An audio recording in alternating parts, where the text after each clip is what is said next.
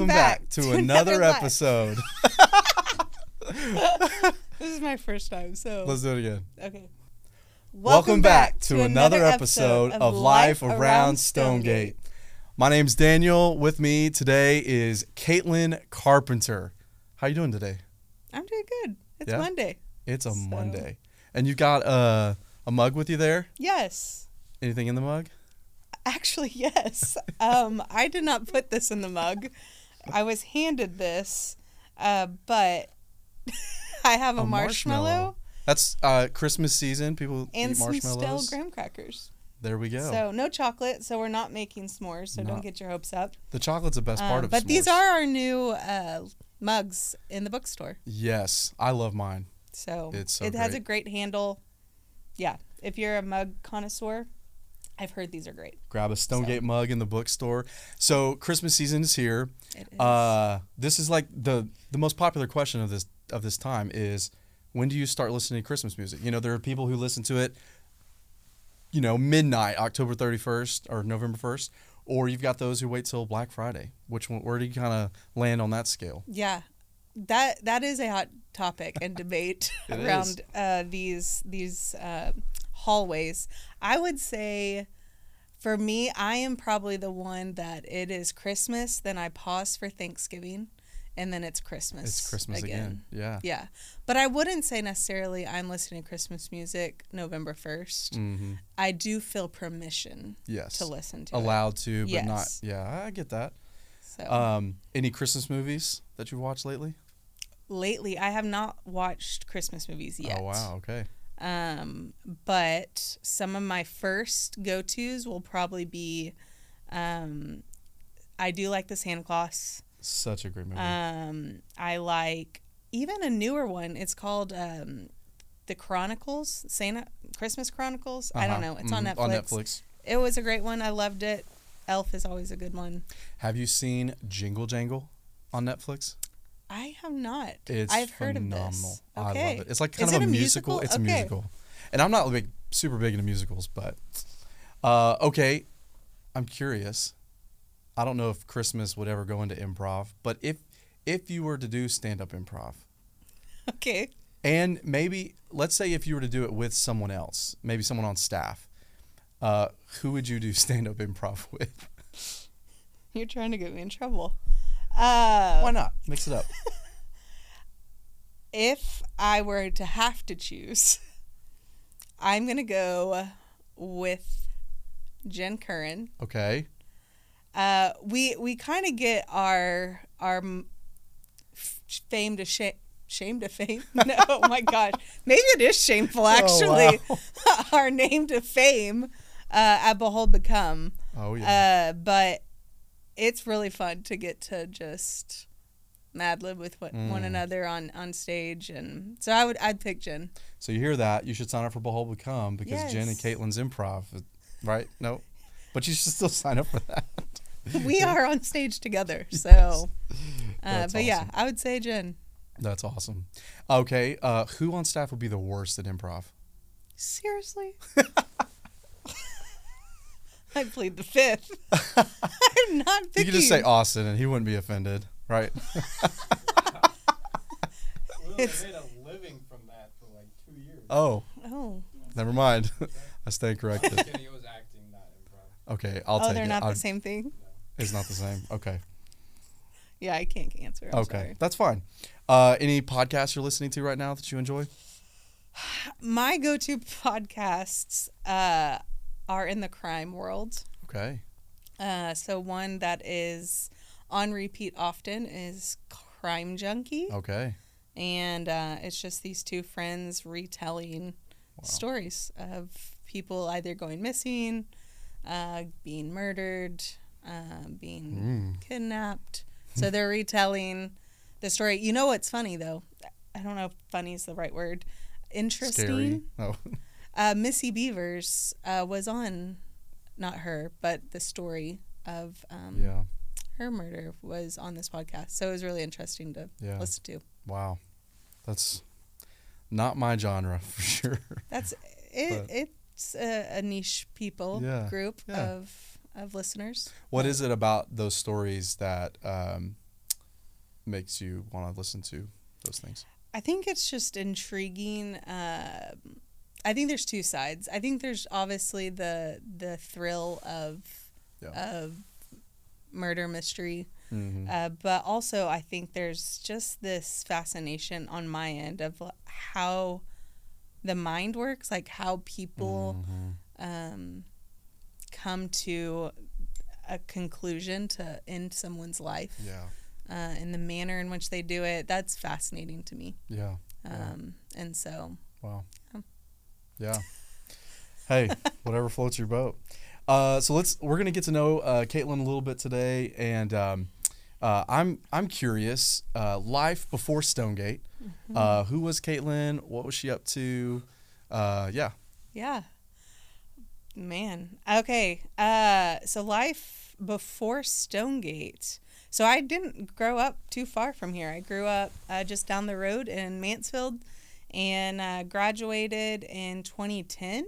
But what was fun, right before graduation, my senior year of high school, Stonegate was planted. And so Rodney was actually my youth pastor at Walnut Ridge, which is the church Stonegate was planted from. I was there my junior year of high school, and Rod planted Stonegate in 2009, which was, like I said, my junior year. And then my senior year, I got to worship here on Sunday mornings in the conference center. And, so you were here day one. Ish. I mean, we didn't really have a youth group. Yeah. So we did that, like a youth community group kind of. Yeah, there was like 4 or 5 of us. So, so we still were engaged at Walnut Ridge, but on Sunday mornings, I was over here, and went to school in Oklahoma at OBU, and graduated with a degree in education, and thought I was heading to teach. And the Lord used people to call me into ministry, and so I've been in ministry kind of ever since. I mean, I was in ministry a little bit in college as a RA, and then went into full-time vocational ministry right after. I worked at a church, and then literally right before Stonegate, I was on the mission field. And so I did something called the World Race, and it's essentially 11 short-term mission trips in a span of 11 months. And so each month I lived in a different country and experienced that culture, and got to partner with a lot of different ministry partners around the globe, some indigenous to that country, and then others were American missionaries that have gone to live in that country and to serve those people. And so that was such a formative year for me in my faith. And so I did that. Typically people do that right after high school. I was a little delayed, and I did it when I was 26. Yeah. And so I loved it. And then let me ask you this. Here. What was your favorite kind of place in that 11 months? Favorite country? It is really hard to answer because to some extent all of them capture a piece of your heart. But by far one of my favorites was Thailand. Thailand, which was odd because I really wasn't looking forward to my time in Asia. I lived 5 months in Asian countries, and I wasn't really looking forward to that. But 2 of those Asian countries rose to the top of my favorites, and Thailand was definitely one of them. The people are so kind, and the food is delicious, and the scenery is beautiful. Yeah. So. How would you say like the World Race impacted, like, so you were in ministry before, how would you say it impacted ministry, like maybe perspective or even like how you did ministry after? Yeah.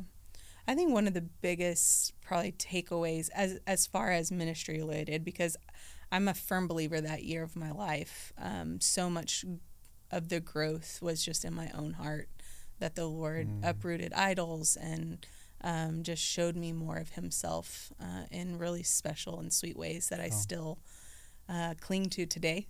And so it really wasn't what I was doing with my hands necessarily. It was a lot to do in my heart. But as far as ministry goes, contextualized ministry is so important. Getting to be in all those different cultures really reminded me of that. I think as Americans, it's easy to go into these cultures and countries and think that there's a Western way of doing things. And when you're in a remote village in Africa, doing church the way we do church might not be the best situation for those people. And so I think just the importance of contextualized ministry, of doing ministry that is actually serving the people you're living amongst, because ministering to a Hindu is so different than ministering to a Muslim. And it's important to have a ministry plan that backs those things up. So. Yeah. If you had one story just from that time that maybe of where you saw the Lord move in a really powerful way, or just saw him do something really cool, do you have any that you would want to share? Yeah. I think one that comes to mind quickly, and actually, so I've been back 6 years, and it's funny as years go on, just what the Lord still brings to mind. And recently, he brought one story to mind. It was actually my first country in India, and it was just a really hard month. India's a super just hard country, very vastly different than America, and that was our first country. And what the Lord brought to mind was that he used ordinary people to display his glory in really tremendous ways. And one story particular was just this lady. Her name's Jamana, and she lives in, like, no one probably would know her village on a map. And she was the lowest of caste members on the caste system, so she swept streets for a living, and she never was able to conceive on her own. And on 2 separate occasions, while she was at work, she found a child in essentially the dumpster, which is on the street in India. And she just felt this deep sense of responsibility to care for those kids. And so she ended up adopting 2 babies fresh off the streets. And I got to meet her, and just her love for the Lord. She didn't make much, and she gave faithfully to her local church. And it was just a reminder to me, even 6 years later, that the Lord uses our just faithfulness and obedience, however small, because for her, she wasn't doing anything significant. And the Lord was using her in ways that touched me, but also it was just having dividends of effect in her family and her community on just her obedience to the Lord. And that has spurred me on just being faithful where the Lord has me. That's such a beautiful story. It is. Wow. And if y'all don't know, Caitlin obviously did the world race, and which I think everyone should do something like that in their lifetime. I would actually love for my kids to do that or something like it. But if you don't know Caitlin, she helps in so many different ways at Stonegate, whether that is helping us just stay organized, whether that is I say she goes into sergeant mode, with our staff, and like just make sure that we're doing the things. Like, she's just like the glue of Stonegate in a lot of ways. But one of the specific ways that she's been gifted and helps lead is in our missions area. And so I think it's really beautiful the Lord even just took you on this journey of ministry and to the world race, and has now got you in kind of a place where you get to help influence and lead and shape a lot of our missions kind of area. And I'd be curious, and I know like there's probably so many different ways that you could talk about how Stonegate's doing kind of the mission side of thing, but if you were to like kind of highlight maybe one area that Stonegate has kind of stepped into, either missions or planting churches or anything like that, one way we could highlight one of those things that Stonegate's stepping into. Yeah. We do get to partner with so many different missionaries and church plants across the world. It's like 40-something church plants, I think, right? That we have partnered with at this like lifespan of Stonegate. Yeah. That's amazing. And so And those are nationally and international church plants. So I would say one in particular that is actually a new partner with Stonegate. His name is Juan Hernandez, and he is a faithful pastor in Colombia. Also, he has a seminary. What he found, he is Colombian, and so that's his home. Those people are his people, and but what he has found over the years, just being in church world, is the lack of education pastors have, and so he has developed a seminary that pastors in South America specifically can go and get trained and educated in theology for free. Wow. And so Stonegate has hopped on to support Juan in his seminary. And what is so cool about that is you might see like Juan's name like on our website under missions, but really Stonegate's giving to hundreds of other church plants that Juan is pouring into by just saying yes to his seminary. Yeah. And so he's doing phenomenal things all across South America, not just specifically in Colombia.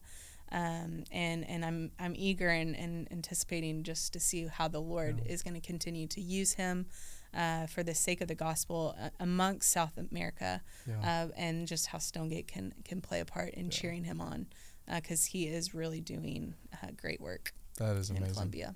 Yeah. It is cool. I love that our church and our team is very just generously. They just have their hearts are bent towards being generous towards churches and missionaries and even local organizations. You know, I love that so much.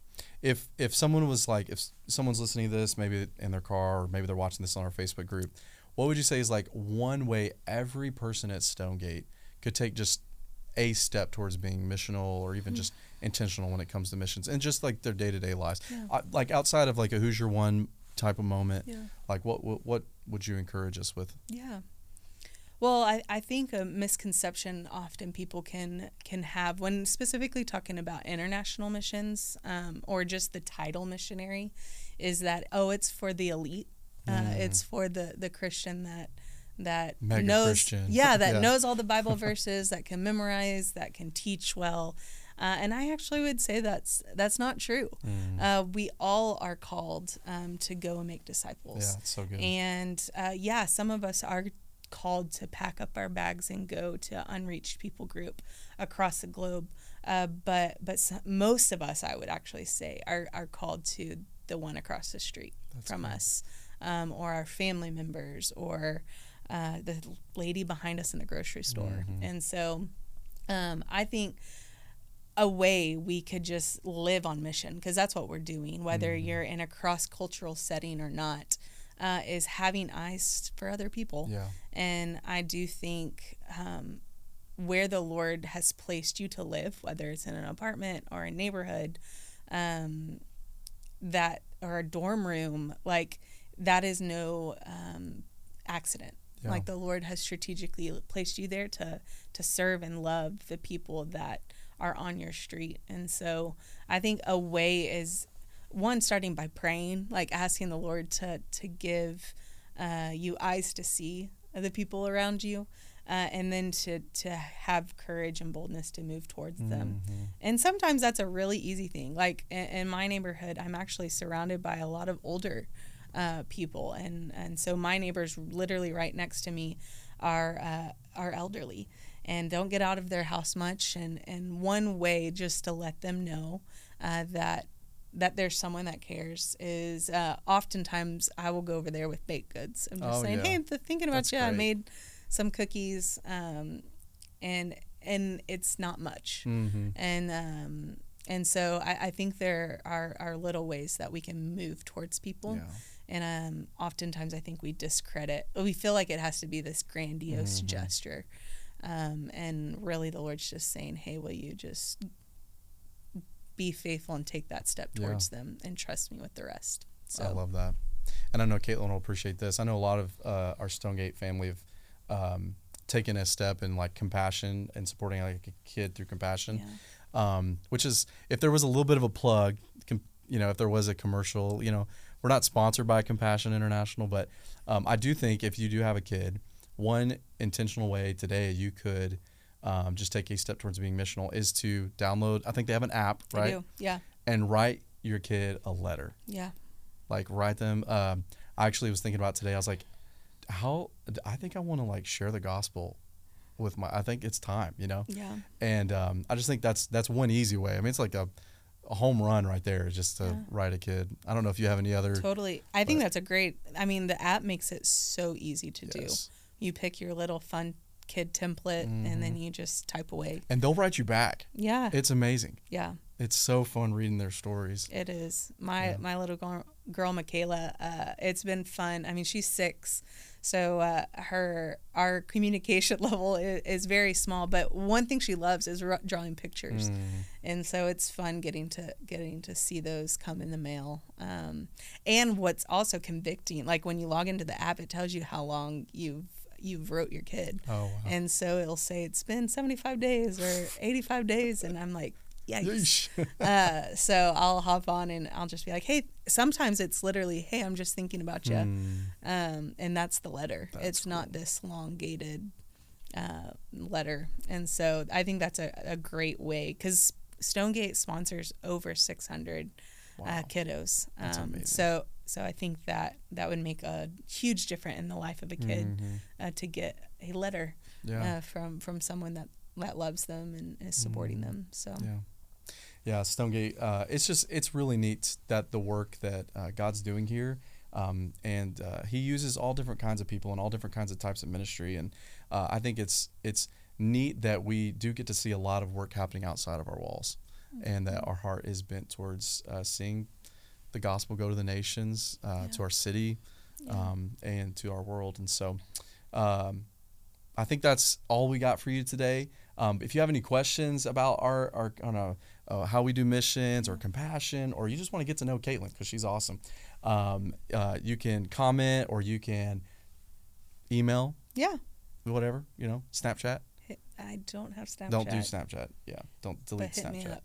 Yeah. We'd love to hear from you, Stonegate. If there's any way we can pray for you, or any way we can just care for you in this season, we would love to do that. So we love you, Stonegate, and we will see you next time.